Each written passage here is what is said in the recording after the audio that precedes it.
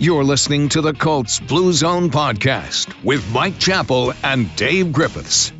Inside and outside the Fox 59 CBS 4 podcast studio. Welcome to another Colts Blue Zone podcast. I'm Dave Griffiths. Joining me, Joe Hopkins and Mike Chappell. As always, welcome any and all Colts fans here to the show. The Horseshoes are finishing up their final week of minicamp.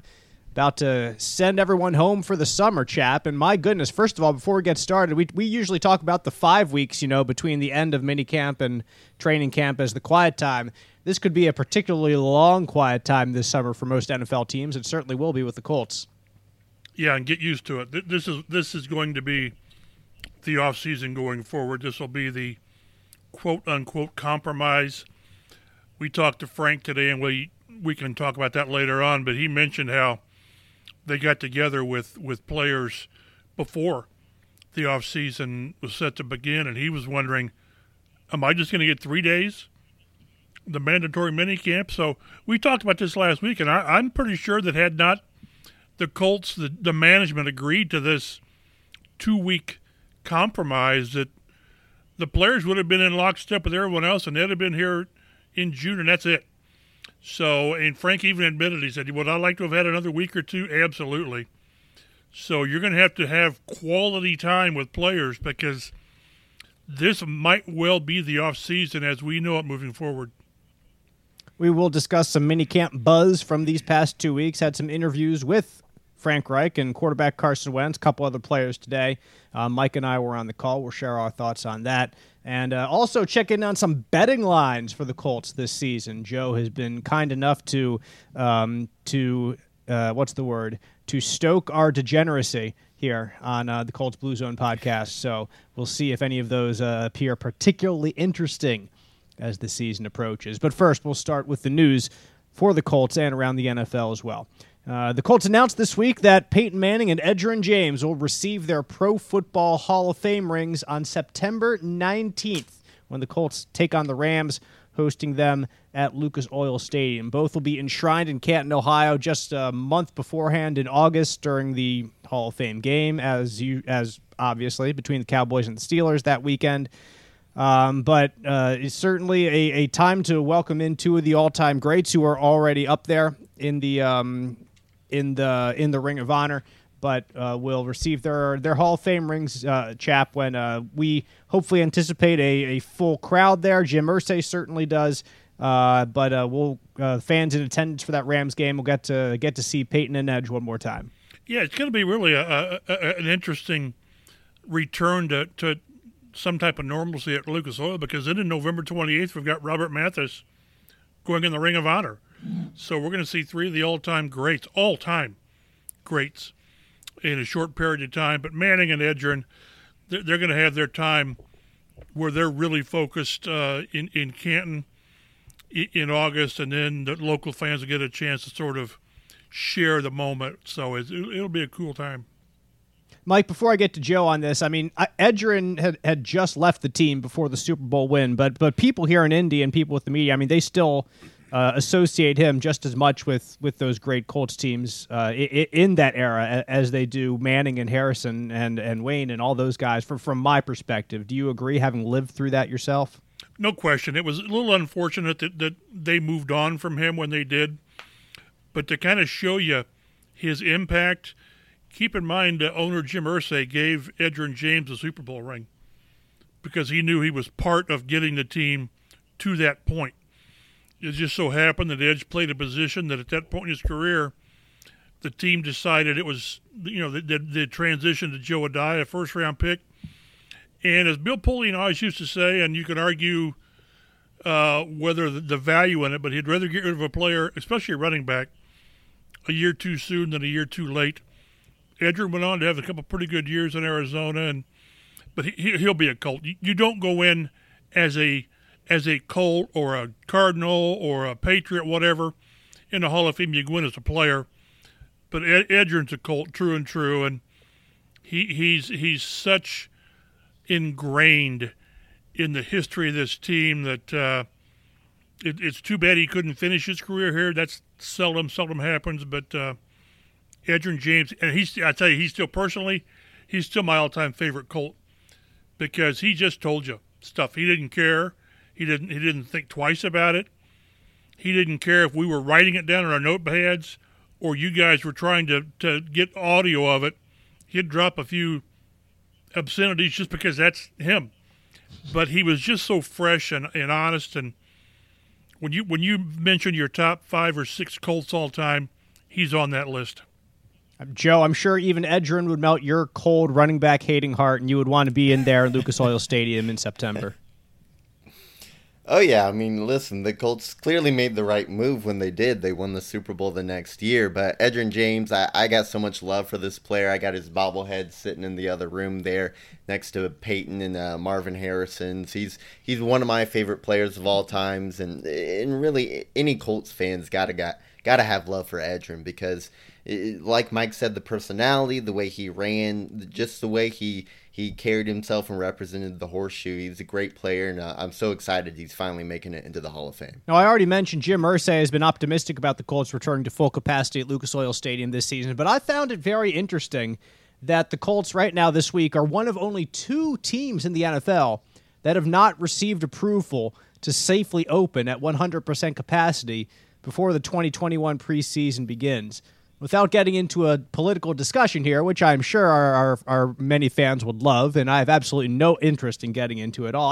I found it very odd that here in Indianapolis that they're one of the 2 areas, they're one of the 2 places that have not been approved to open at 100% capacity. But still, Mike, I think if you were a betting man, back to our degenerate nature again, but I would bet that come week 1, even though they don't have approval right now, I think they will have approval by the time September comes around, barring some drastic circumstances changing. Yeah, I'm just assuming that's because as of right now, there's still local restrictions in place. And again, like you said, you can argue however you want on the political spectrum, but Marion County's been one of the more slow to ease up on things, I believe. But yeah, I fully expect by August, September that we'll be back 100%. Jim Irsay has been talking about this since March. So I think that's certainly to be expected. Again, like you said, barring, heaven forbid, a downturn. So I think we're going to see a full Lucas Oil this fall. Now, one of the more intriguing storylines, certainly one that's created plenty of buzz online for the Colts over the past week or so, and that is the future destination of likely future Hall of Fame wide receiver Julio Jones. He clearly wants out of Atlanta, said so on a call with Shannon Sharpe on live television, saying, quote, "I'm out of there." And as Joe, we were talking about beforehand, you weren't sure exactly if Julio knew he was on live TV at the time, but holy heck, it was a scathing couple seconds of television there. You certainly think that the damage done in that relationship between Julio and the franchise, the Falcons, is pretty clear for him to say something like that, whether it was in private or completely in public, if he did know he was on TV. But I would imagine that in a trade scenario, the Falcons would want no part of him being in the NFC, so an AFC team seems like certainly the most likely destination. Yeah, and 2 of the teams that keep cropping up, Chris Sims reported that someone he trusts with knowledge of the matter says Jones has the Patriots and the Tennessee Titans, quote, very much on his radar, end quote. Pretty much the opposite of what Colts fans want to hear. 2 of the Colts' biggest rivals over the last 20 years, the Titans and the Patriots. But Julio appears to be on the move. When exactly that happens will probably depend on when Atlanta gets what they deem to be a decent trade offer. And his comments to Shannon Sharpe on live TV made that more difficult for negotiating on Atlanta's side, trying to get more out of teams. So unless Atlanta can get 2 or more teams involved and kind of drive up his price, they're probably not going to get a whole lot for Julio Jones. I've seen 2nd-round pick tossed out there as the likely cost for Julio. But if only one team is interested, and Julio is clearly not interested in playing there anymore, they might be able to get, have to take like a 3rd-round pick or something for this player. So it's a very interesting situation, especially from a player like Julio Jones. There's all these diva wide receivers Julio, over his time in the NFL, has not been one of them. He's been more of a quiet guy, keeps to himself, kind of a private person, not one of these big personalities that we've seen. So he's still playing at an elite level. He dealt with some hamstring, I believe, injuries last year. But any team that gets Julio Jones is getting better in 2021. Yeah, we've talked. I've mentioned this stat here on this podcast before, so forgive me if you've heard it. But anyway, that also brings me to, hey, if you want to subscribe to the Colts Blue Zone podcast, we certainly encourage you to do so. Get us delivered to your podcast listening device every week, so then you can hear me repeat myself frequently. But Julio Jones, his yards per game in NFL history, he leads the NFL in career yards per game average. He averages 95.5 yards per game in his career. The next closest is Calvin Johnson, who's down at 86.1. He's a full 9 yards per game more than the next best receiver. And then right behind Calvin Johnson, you have Michael Thomas at 85, Antonio Brown at 84, Odell Beckham at 83. So there's a log jam behind Calvin Johnson. But Mike Julio has a full 9 yards per game more. He's clearly been one of the most productive receivers in NFL history. But with that also comes a price tag that when you look at it, I don't know if the Colts would be willing to pay.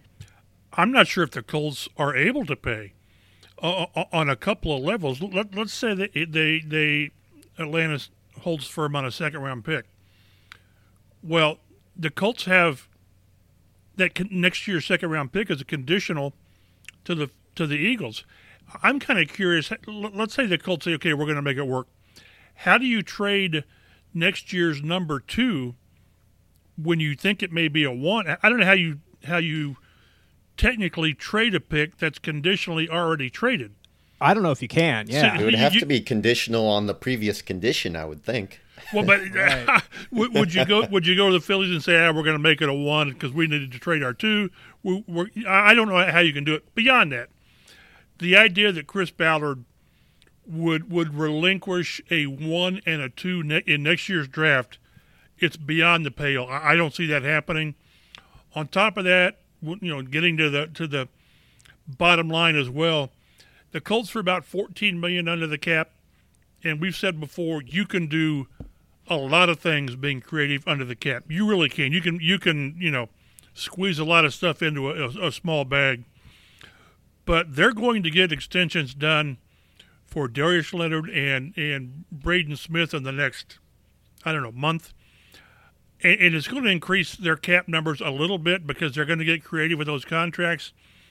I just don't know how you squeeze in more on a Julio Jones. You can't extend. He's got three more years on his. I don't see how. I just don't see how you make it work on so many levels. And having said that, having him in this offense would do wonders. I mean, can you imagine the threats they would have with their running game, with the offensive line, with a quarterback who loves to throw the ball deep, and all of a sudden T.Y. Hilton is a complimentary guy, and Michael Pittman. So it really, I understand the buzz from Colts fans, but someone smarter than me, and I know there's a lot of you people out there, tell me how it could work if the Colts wanted to make this work. All right, let me. I agree with you, Mike, but let me just play devil's advocate second and see if we can try and make this work. So Julio Jones, he's $15 million in 2021.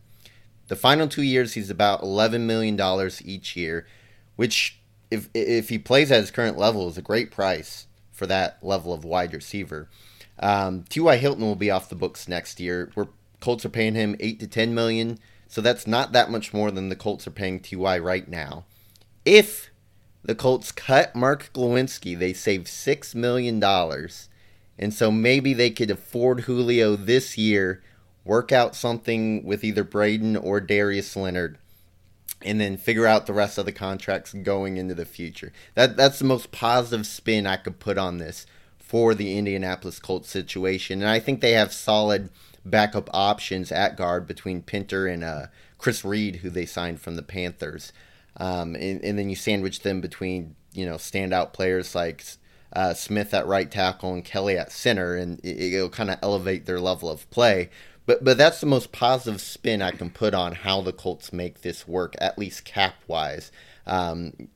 If they want to trade, I don't know, a third-round pick next year and in 2022. Maybe Atlanta will go for that instead of just one second-round pick. I'm not quite sure what the compensation would look like. It depends on how many teams got involved. But if the Colts were to make it work, I think it would have to look something like that to get it done. Yeah, it would need work. Go ahead. I was going to say, yeah, it would need work to get it done for this year for sure. And cutting Glowinski, Mike's talking about beyond the pale. If Chris Ballard lets 2 first-round picks go, he talks so much about wanting depth, especially in the trenches on offensive and defensive line, and particularly more so this year when the NFL is extending the regular season to 17 games. I get what you're saying, Joe, and playing devil's advocate with Glowinski, but that's a situation I would find very unlikely that it would ever happen. And again, as saying, I understand what you're trying to do, just to give an option that there are ways to make it work. But and that's another topic that we've covered here, saying that, hey, if you're going into this year with a light offensive defensive line, like what are you doing with that area that you just know there have to be injuries coming? There's one extra game to go through, so to get rid of a guy who's been on your line starting for a couple of years would be, in my opinion, pretty unlikely to happen. Well, because again, I understand Joe makes some good points, but, right. But every one of the points is anti-Ballard. It would be so out of character. It's funny when the first 2 or 3 rounds of the draft were going on, and we wondered who took Chris Ballard hostage because they weren't trading back. for him to do something this dramatic would really tell you how they believe that they are that close. They're one player away from doing something special, but it would take so many anti-Ballard moves. And again, the gymnastics on making it work with the salary cap would be tough.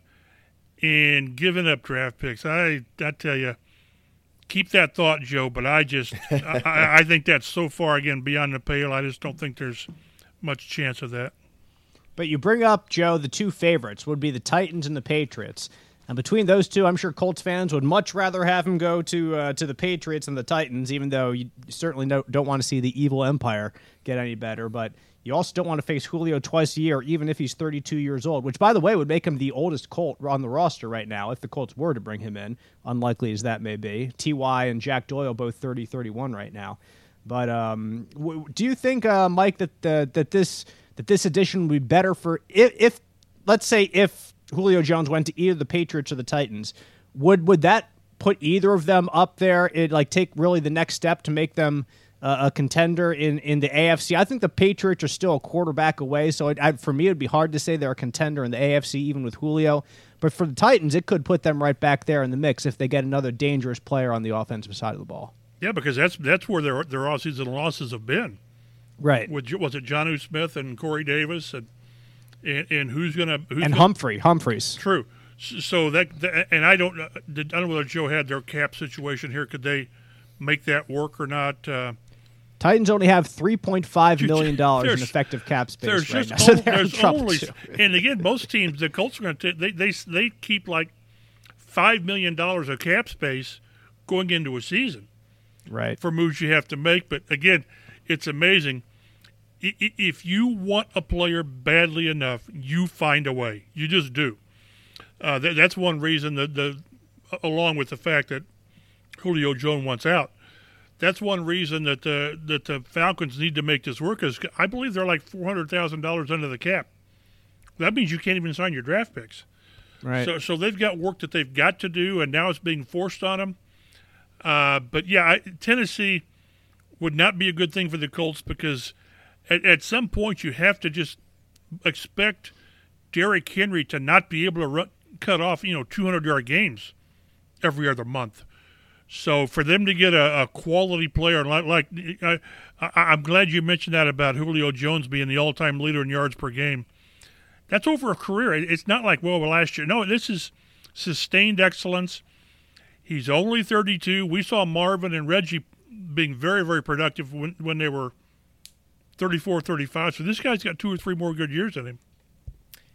Guys, would Julio Jones and A.J. Brown be the best wide receiver tandem in the NFL? Because I think it might. I need to look. I need to look at them, but they would be top 5 without even batting an eye. Yeah, I think so. I really have to put more thought into it, but certainly up there.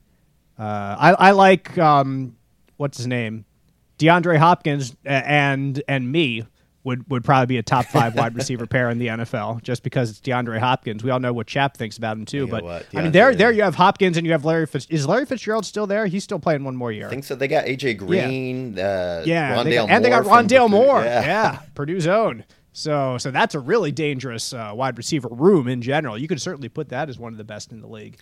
Say maybe DK Metcalf and Tyler Lockett, but I'd still take Julio and really AJ Brown over them. So I think I would too.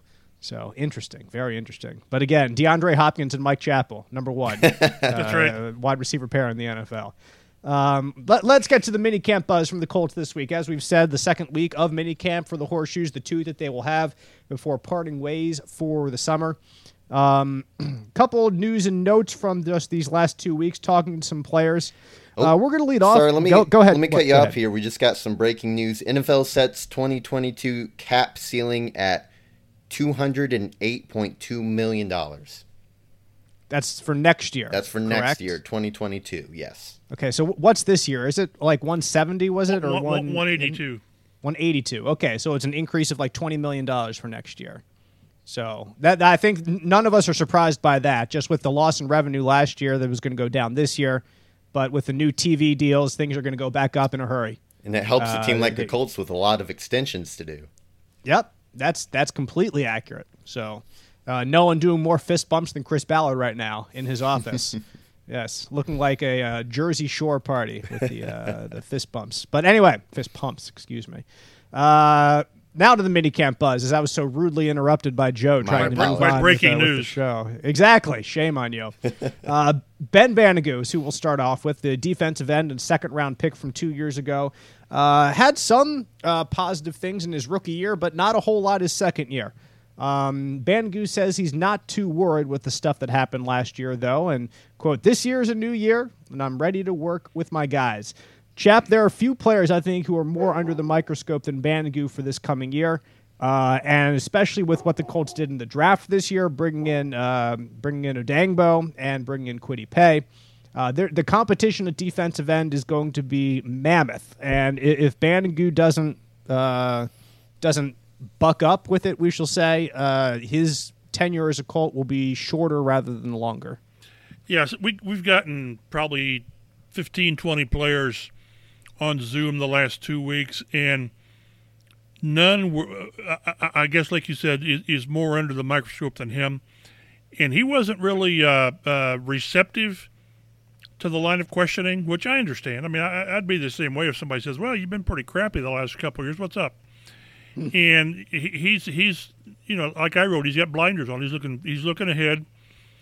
But when the general manager says, kind of, "This is a big year for Ben," I mean, that tells you everything. He said that Chris Ballard said that a couple of years ago about Tyquan Lewis, and Tyquan got his act together. It was pretty darn good last year. And Banigous at the same point in his career, and with the depth they've got, like, again, from a Chris Ballard after the draft, he told us that when you draft 2 defensive ends, 1 and 2, that should send a message to the room.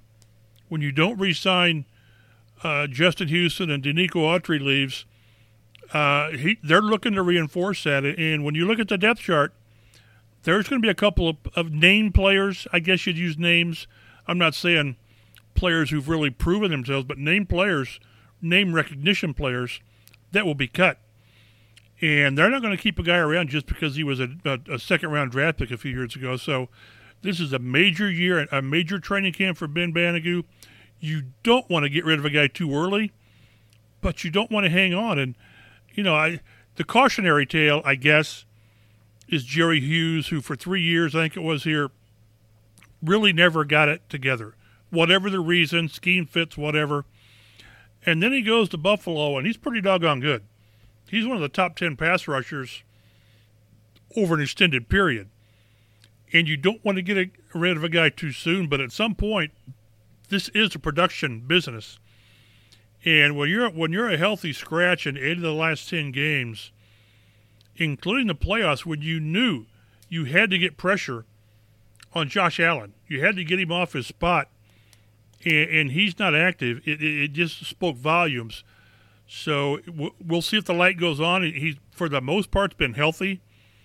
This is a monster off-season and training camp for Ben Banogu. I've kind of compared how Chris Ballard has referenced the different situations with Ben Banogu and Rock Ya-Sin kind of in my head, because they're both second-round picks. And the way Ballard talks about Rock is, well, it sometimes takes cornerbacks a couple of years. Like right.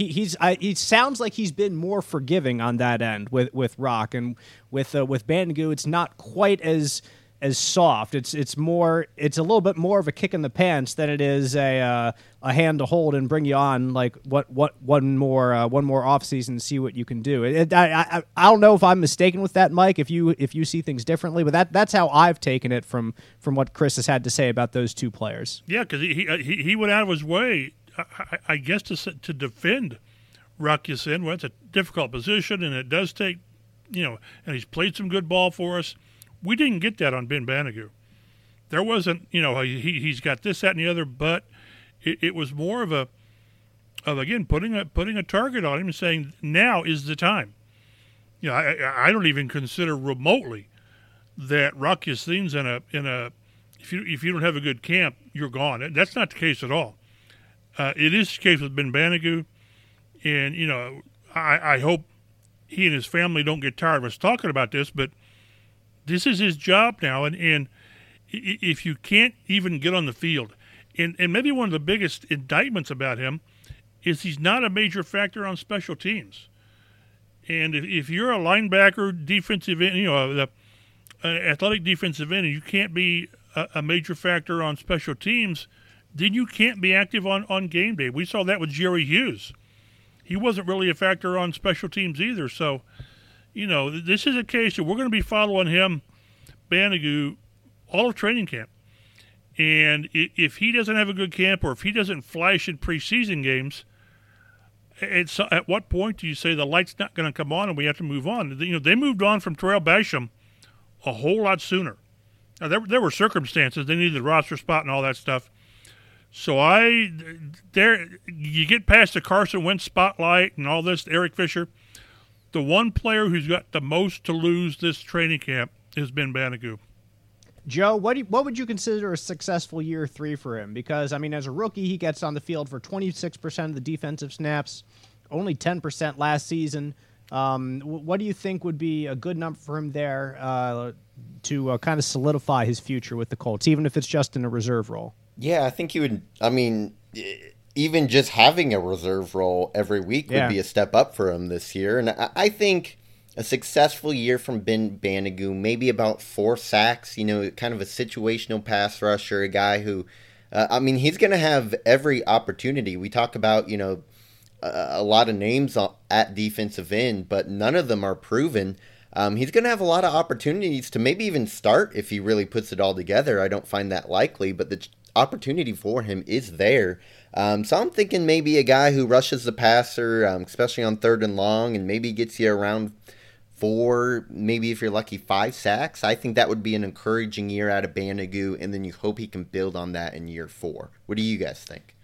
I agree. I think 4 would be fantastic, and if you can get there, awesome. But I really do think that there will be if the players allow it, if they perform well enough in practice, because how you practice determines if you play. I think that the Colts have every intention to rotate on the defensive line, more so even this year than in years past, because of what I've already said, that there's going to be an extra game, and coaches want to keep these players healthy throughout the season. The easiest way to do that is to keep a good rotation going on the defensive line and bring in 8 guys, easily 9 guys maybe, who are active, if you can manage that many to be active on a typical NFL Sunday, and so that they all come in, they all rush the passer or stop the run, whatever it might be, but just don't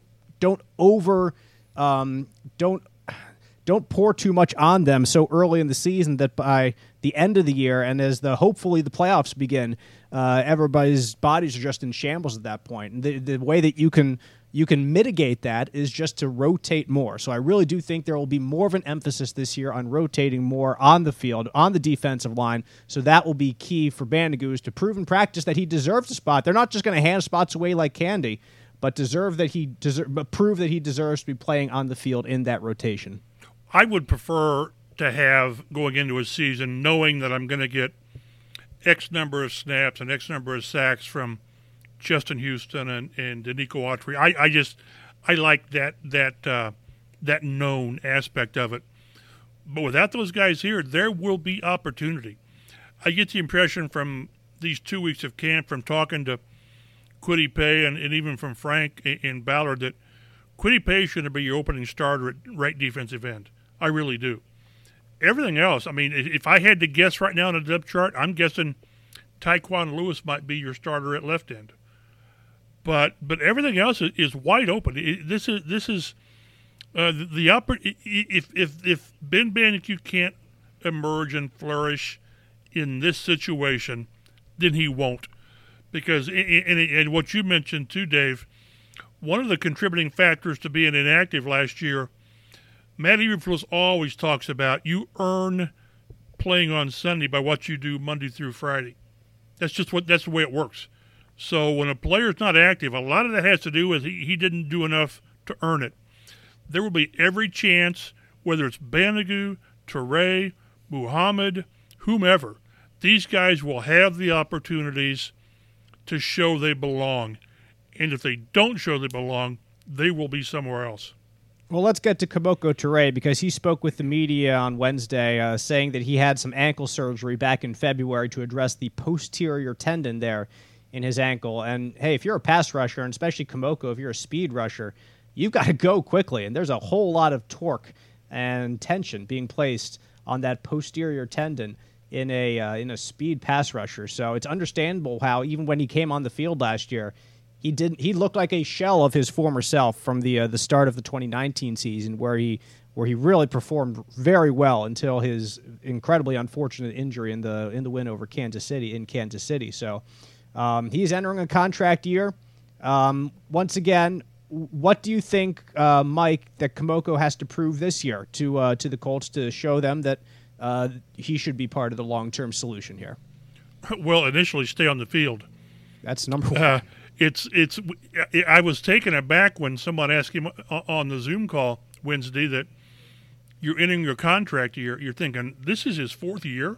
You tend to forget that he's played 25 games, and he's missed 23 games. So what I found really interesting when we talked to Chris Ballard after the draft, he really still beats himself up over putting Toure out there last year, as I don't say as soon as they did, but when they did, because I think there might have been some discussion is, do we do the follow-up surgery now? Now, keep in mind, he was medically cleared to play. I mean, they weren't throwing a guy out there on one leg, and Toure wanted to be back out there. But in hindsight, they really think that it would have been beneficial to the player to either not play or to have the surgery quicker, and just last year's a redshirt year. But again, he gave us every indication he'll be ready for training camp, before training camp. And we talk about seeing flashes of players. I mean, we've only seen small flashes from Toure because of the injuries.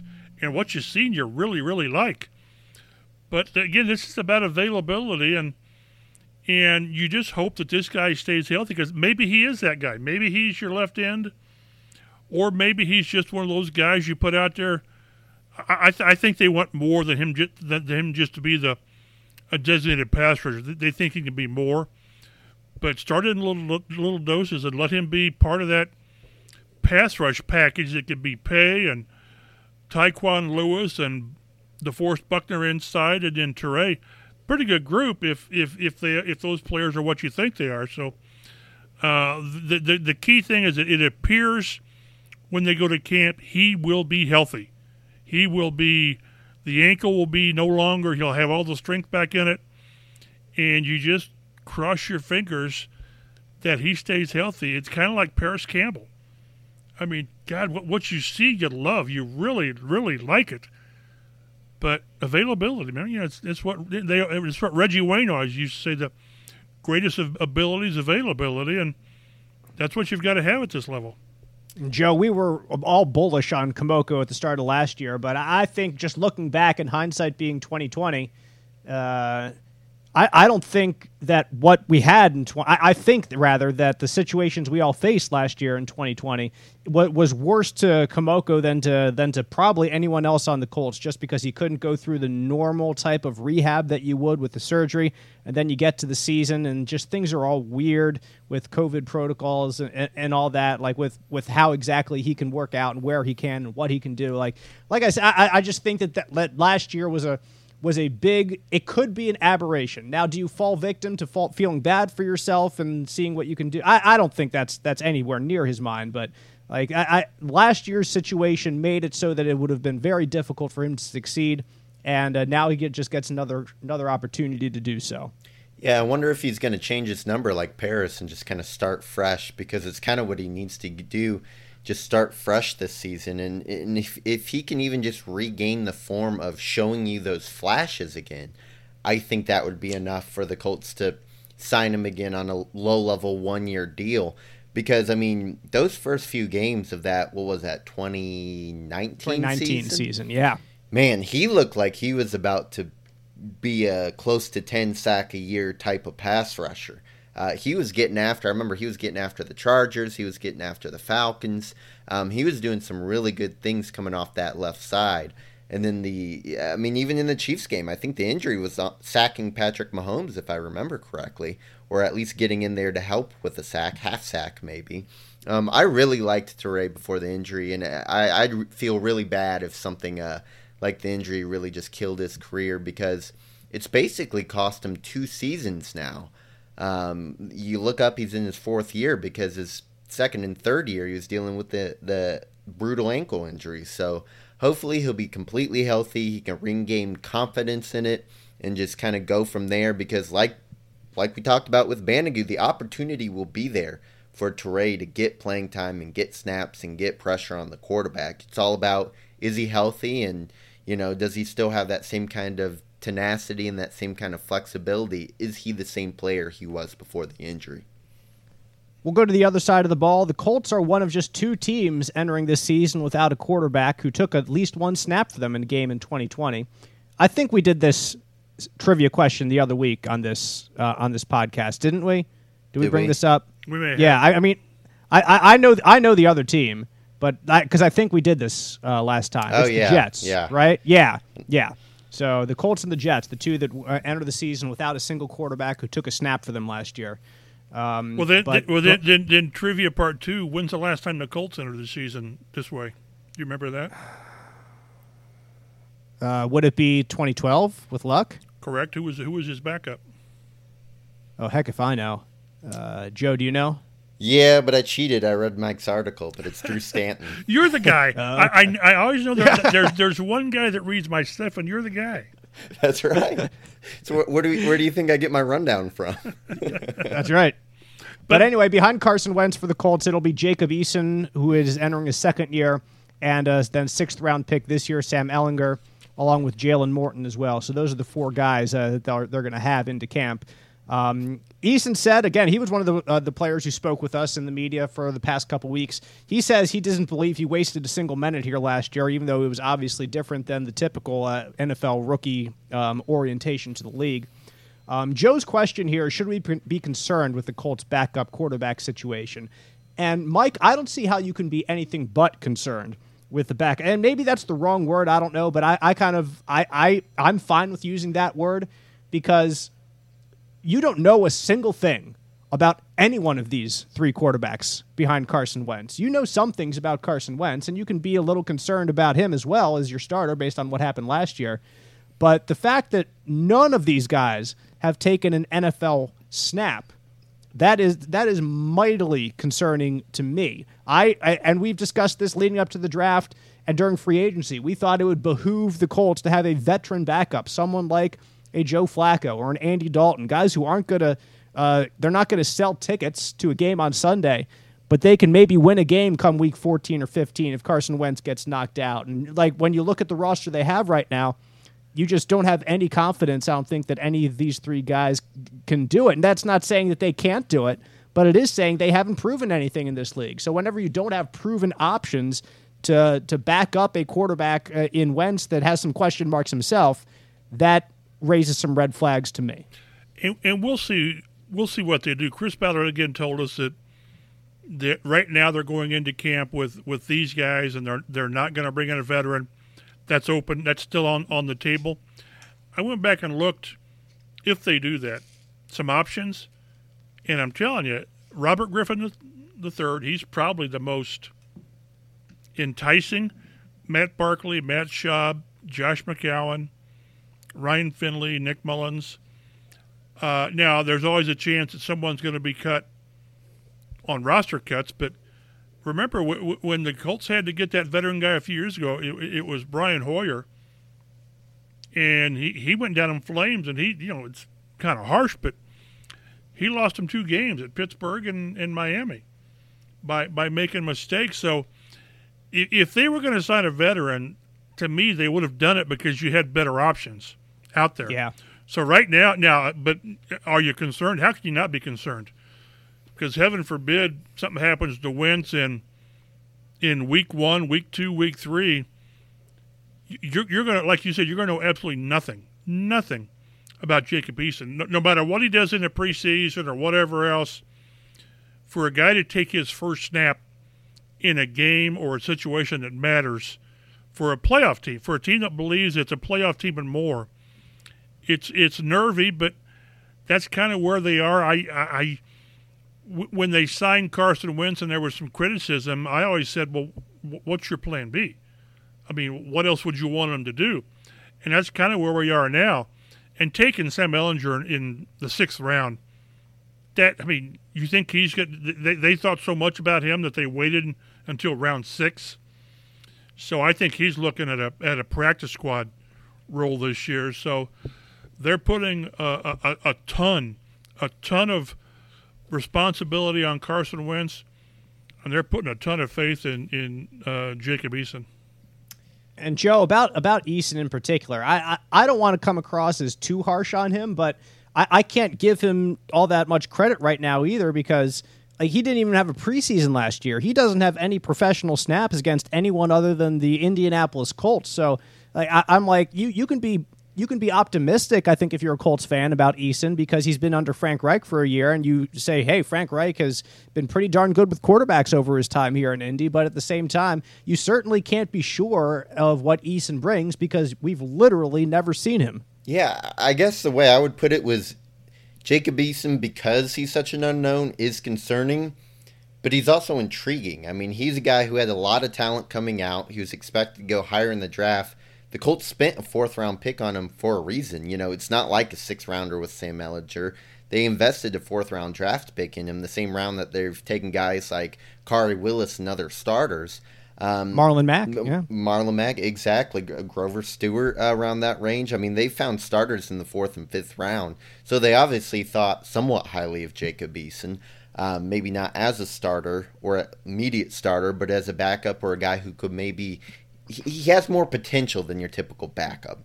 And I feel like the Colts, for so long, Jacoby Brissett has been the best, if not one of the best backup quarterbacks in the NFL for the Colts. I mean, he's been excellent when they've needed him, and even when they didn't last year, you felt good knowing if something happened to Phillip Rivers, Jacoby Brissett could come in there and win you a few games. You don't know that about Jacob Eason, but you also don't know what Eason's ceiling is either. He could come in and show all that talent that he has and look very good. The chances of that are, you would have to say, slim right now, just because you haven't seen it from him. But if he gets in there into camp in the preseason games and he just doesn't look good against backup competition, I think the Colts will sign somebody. And every year there's cuts and a few quarterbacks will become available, and the Colts will probably pick up some kind of veteran that they can think can win like a 2 or 3 game bridge if Carson misses a few games for them. But I guess, again, the words I would put for Jacob Eason are concerning yet intriguing. That's a good description. I like it. I'll allow it. and so we can move on. Frank Reich and Carson Wentz also spoke with us in the media on this Wednesday. Mike and I were on the call. Mike, I noticed that you were asking Carson Wentz, your question was surrounding just whether he feels the responsibility to take this team and make it his own. That's maybe something, just an expression that we in the media might use, or you might hear on a talking head TV show or something. Hey, he needs to make this team his own, blah, blah, blah, whatever. And you asked him if he thought that was overblown. He said yes. He thought that Frank Reich is really the driving force about, quote-unquote, making the team kind of bend to one person or another. So why did you find that question intriguing, and what did you think about Carson's answer to that? Well, just because the quarterback is the face of the team, with all due respects to Chris Ballard and Frank Reich, it's the old saying about the quarterback gets too much blame and too much credit. Well, that's where we are. And when the owner comes out, was it a month ago, when he said we're going to go as far as Carson Wentz takes us, for the most part. I mean, I'm paraphrasing. So it's just, and there were the storylines, and I haven't gotten too much into it or putting much credence about. There was a disconnect between Carson and the rest of the team in the locker room last year in Philly, and we don't know that. I mean, we don't know.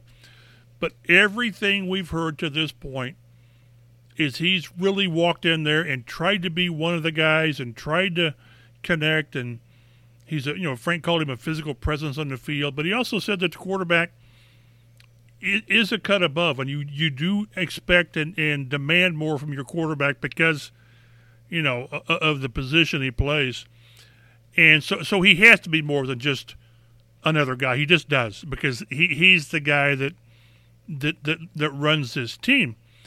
And the whole thing, I think, is the new quarterback has got to earn the trust, maybe more so the respect of his teammates, and that's what they want. And the one thing where Frank Reich talked about, which was really, Frank always gives us one or two, bullet points. He mentioned how it was a tough year last year for Carson individually and the Eagles collectively, but he said, humble pie doesn't taste good, but sometimes it's good for you. I think that's what he said. So there is something about Carson looking for that restart, the fresh start, which he's talked about before. But he stressed over and over, did Frank Reich, that they're telling Carson Wentz, you don't have to be the guy. You're going to make plays because of who you are and your talent and your ability to extend plays. But we've got people around you. We've got an offensive line. We've got receivers and all this. Do your job and no more. You don't have to be a hero. And that's what it has to be. Yes, the quarterback is different. He just is. He's one of 53, but he's the one that matters most. They want him to be the leader. And carry this team where it goes by doing your job, not doing too much. And I think they're really going to focus on that moving forward. And I think, just as someone who has partially followed the Philadelphia Eagles, because I grew up half an hour south of Philadelphia, that what Carson has around him this year is better by leaps and bounds than it was in Philadelphia the past couple of years. I mean, last year when your number one wide receiver is an undrafted rookie in Travis Fulgham out of Old Dominion. Shout out to Old Dominion, and by the way, and Zach Pascal. But when he's your top receiver, that's never a good thing to have. So he has better players around him, and those players have been impressed by him so far. I mean, we heard Pascal himself say he thinks Carson can up and chuck it 80 to 100 yards. Now, I think 100 might be a little bit of a stretch, but with a good wind behind you, Joe, I think 80 is not necessarily out of the equation for Carson. He's a big guy. He's a strong guy. I'll bet Jacob Eason and him would have a nice competition to see who could chuck it a little bit further. I bet they would. They're both very physically gifted. Carson even more so in terms of being able to scramble and run around. And I mean, Carson's got a little stroke there too. I saw that game of knockout he played with Mo Alleycox and almost beat him. So that was fun to see as well. I don't know. Everything I'm getting just kind of gives me the sense that Carson feels comfortable. He feels at home in Indy. This seems like a better fit for him.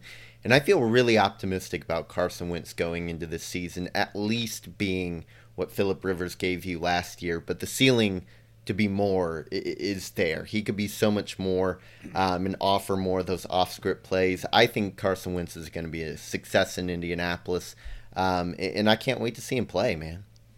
Yeah, the early signs are certainly good, and I do agree with you in those points. I'll also say, and this is something we've brought up in the past too, Mike, that like right now, during the offseason, there's no adversity really for these teams too much. Sure. So it always becomes, of course for you too, Joe, that when you go to the season, you get a couple losses in a row, then how do you react? So like everyone is saying rosy things about their draft picks. Everybody's saying great things about the free agents they bring in. The guys, like it's a perfect time for team building, quote unquote, stuff like you said in the game of knockout, between him and Mo Alley in the finals there, which was great. You can go onto the Colts Twitter account, by the way. It was quite intense. But Mike, like I think everything now is positive, which is what you would expect. And this is kind of building the base, of course, for when adversity strikes, not if adversity strikes during the season, for sure. Yeah, we sort of heard this last year with Phillip Rivers, how all the right things were said. He's familiar with the offense. He and Frank get along, and he's kind of walked in here and he belongs. And then they hit the rough patch. Remember the Cleveland game when a lot of things went wrong? I do. I was there. It was not good. And I can still remember talking to Dan Orlovsky for a story. And he said they got to get him out of that lineup. You've got to go to Jacoby Brissett. And I know Frank and Phillip Rivers had a nice heart-to-heart. And the team's 8-3 over the last 11 games. And Phillip Rivers 20 touchdowns and 6 interceptions. So that's how he responded to the bad times.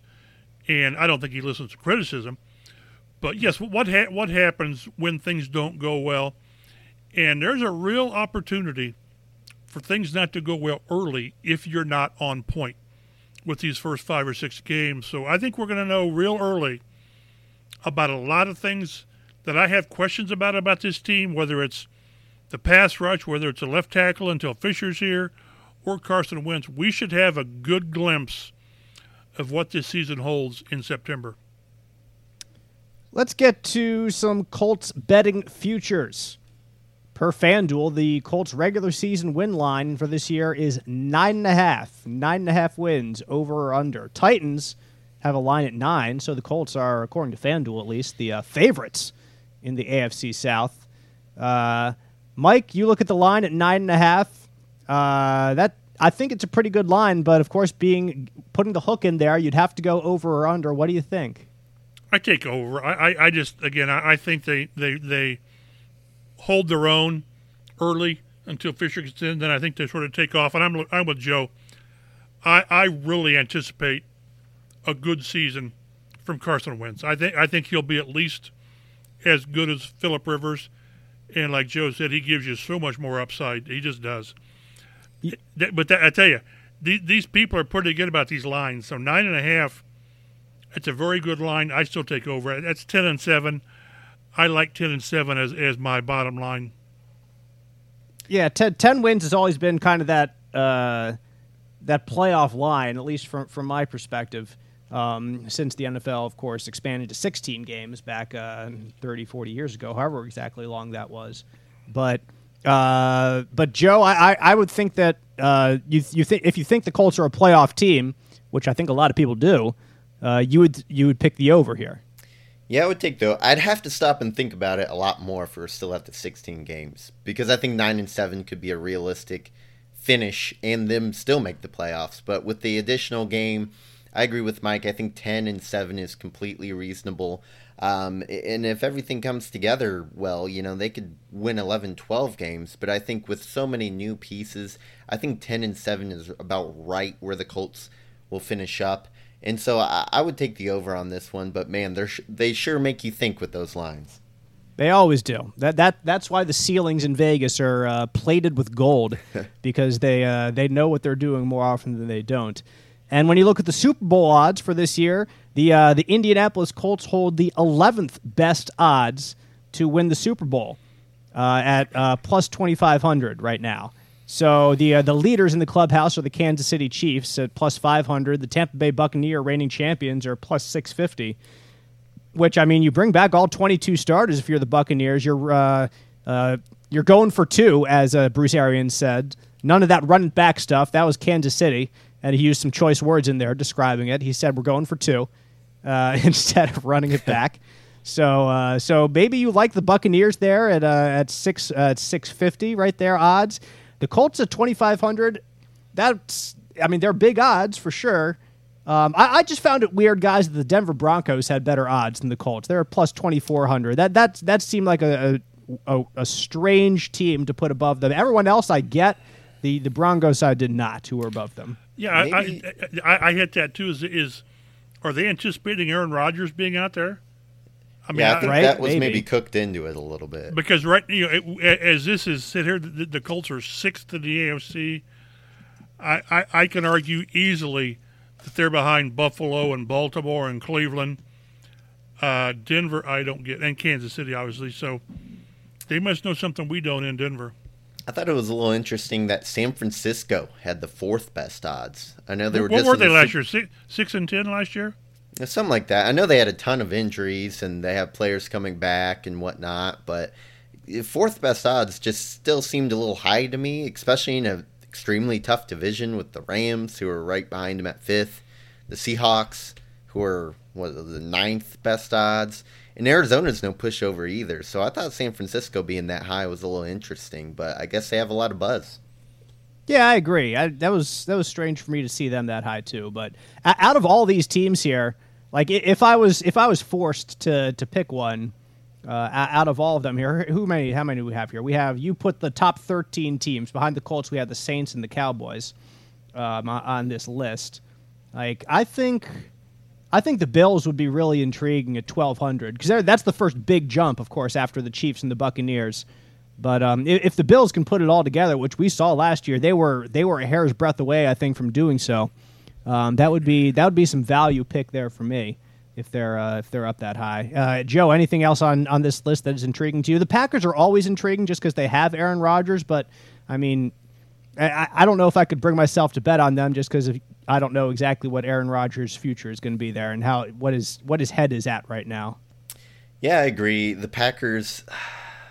I get the sense Rodgers is going to come back. I saw his interview with Kenny Mayne, and it almost seemed like his main point is to send a statement to the Packers organization to kind of, I guess, treat their people better, is what Aaron Rodgers feels like. But yeah, I agree with you with the Bills. I mean, they were a darn good team last year, and they only got better over the offseason. So Buffalo's going to be tough to beat.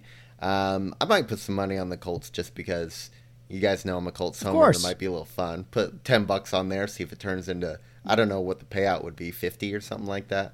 $250. That'd be $250 payout. Look at you. $10 Look at that math. Yeah, I was told there would be no math. I tell you what, I'm on the Buffalo bandwagon too. I wouldn't stay away from Baltimore. I like Baltimore. Mm-hmm. Until the league catches up with Lamar Jackson, which maybe they won't. I like the way they're put together, but again, the Colts at 200 or 2,500. Again, I don't know how all these things work out. 10th or 11th, whatever it is. I think that's a very realistic goal. I'll go against Joe. I don't think Aaron Rodgers plays for Green Bay again. I think they've drawn lines in the sand that it's going to be hard to come back. He's such a principled, stubborn guy. I don't know how he walks back all that's been said to this point. And I think if you're the Ravens, also, Mike, if you get the benefit of the referees giving you interceptions when you're falling to the turf and dropping the ball, then that's True. a great thing in your favor as well, right? There you go. I remain the only person in the media, I think, at least in the Indianapolis media, who actually does still think that was an interception, and I will die on that hill. I will take it. I will. Could you imagine if both Julio and Aaron Rodgers get sent to the AFC this year? I mean, that's going to be a brutal conference if Aaron Rodgers does go to the Denver Broncos, who have a lot of other pieces in place. That kind of catapults that they're what? I might put the Broncos above the Ravens at that point if they land Rodgers. I would. They might go up above the 49ers at that point, for crying out loud. Yeah, they might jump all the way up right behind the Bills. I'd put them right up there, 1,200, 1,300, easy. Boy. Yeah. Let's not think about that as Colts fans, right? Let's move on. But Colts defensive end Kwity Paye has the second best odds to win NFL's Defensive Rookie of the Year. Micah Parsons, the top player there, he's at 550, plus 550 there for the Cowboys. And if you're looking at those two, Joe, I think Parsons will certainly be on the field a lot as a linebacker. Like, he's almost certainly going to be a starter down there. Pay, we just don't know yet with the Colts. I think the opportunity is certainly there, like we've said, and perhaps if we are a betting man, which, I mean, we're talking about it here in this segment, so maybe we are, maybe we're not. You'll never know.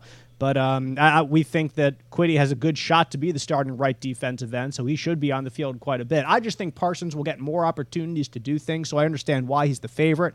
But, boy, Kwity Paye has the opportunity to put up good sack numbers, too, so those can always be eye-popping numbers when it comes to awards like this at the end of the year. I think Parsons was more of a sure thing as a prospect coming out. I mean, a lot of people considered him the far and away best defensive player in the draft. He fell a little bit because of positional value. You know, linebackers typically don't go as high as maybe a defensive end would. But you look at this list here, you got Parsons, Kwity Paye, Jeremiah Owusu-Karamoah, who fell to the second round with Cleveland, Jamin Davis, the first-round pick linebacker for Washington, defensive end Jalen Phillips, first-round pick, pass rusher for Miami, and then Patrick Surtain down there is the last one I have on the list.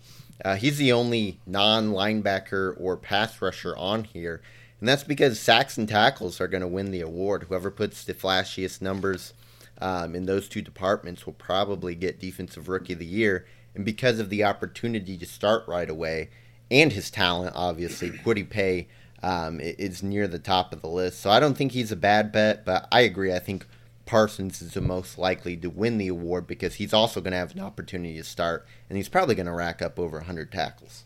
Of course, Darius Leonard, Mike, just won this award a couple years ago in 2018, so that would be a heck of a great sign for the Colts defense for the next 10 years if they can get two of these winners within 18, 19, 20, 21, 4 years of each other. Math, like I said, math. Yeah, and again, I think Kwity Paye will be giving more of an opportunity than maybe a Dwight Freeney did in 2002. Remember, they didn't start Freeney until midseason. I mean, it was like the 8th or 9th game, and I think it was in Philly, of all places. So I think that they want to put Paye out there, and if he holds up, you know, as a 3-down guy, as much as they want to rotate, he will have more than enough opportunities to make plays. And if he's among the Rookie of the Year candidates in December, the Colts will be sitting pretty because they need this guy to be the player they expect him to be early. All right, guys, one more here. Joe's Sportsbooks. Over under 5.5 sacks for Kwity Paye. I'll go under. I go over. Ooh. I would take the over on this one. I already said I think a podcast or two. I think his floor 8 as a player is going to be at least 6 a year. You're taking 8? No, I think his floor should be, once he gets going, 8. But I think as a rookie, it's over under 5.5. If he's under that, the team will be disappointed, and I think fans should be disappointed. Agreed. 17 games, I think he should be able to get 6 sacks. All right. I'm the hater here. I get it. But, if he can be anything like Dwight Freeney, the 2002 first-round pick, 11th overall out of Syracuse University, that would be tremendous. In his first year in 2002, as Mike was alluding to, 13 sacks, 9 forced fumbles. So, I mean, my goodness, he never had more forced fumbles in his career than that very first year. And certainly was a one-man wrecking crew, the former Orangemen. And now that we've gotten done with our contractually required Syracuse University reference, we can wrap things up here on the Colts Blue Zone podcast. So we do encourage you to follow us on Twitter at Colts Blue Zone. Also subscribe, as I mentioned earlier, get us delivered to your podcast listening device every week. You can follow each of us individually on Twitter. Joe is at RotoStreetJoe, Mike is at MChapel51, and I am at DaveG_sports. Once again, thanks for listening to the Colts Blue Zone podcast, and we will see you next time.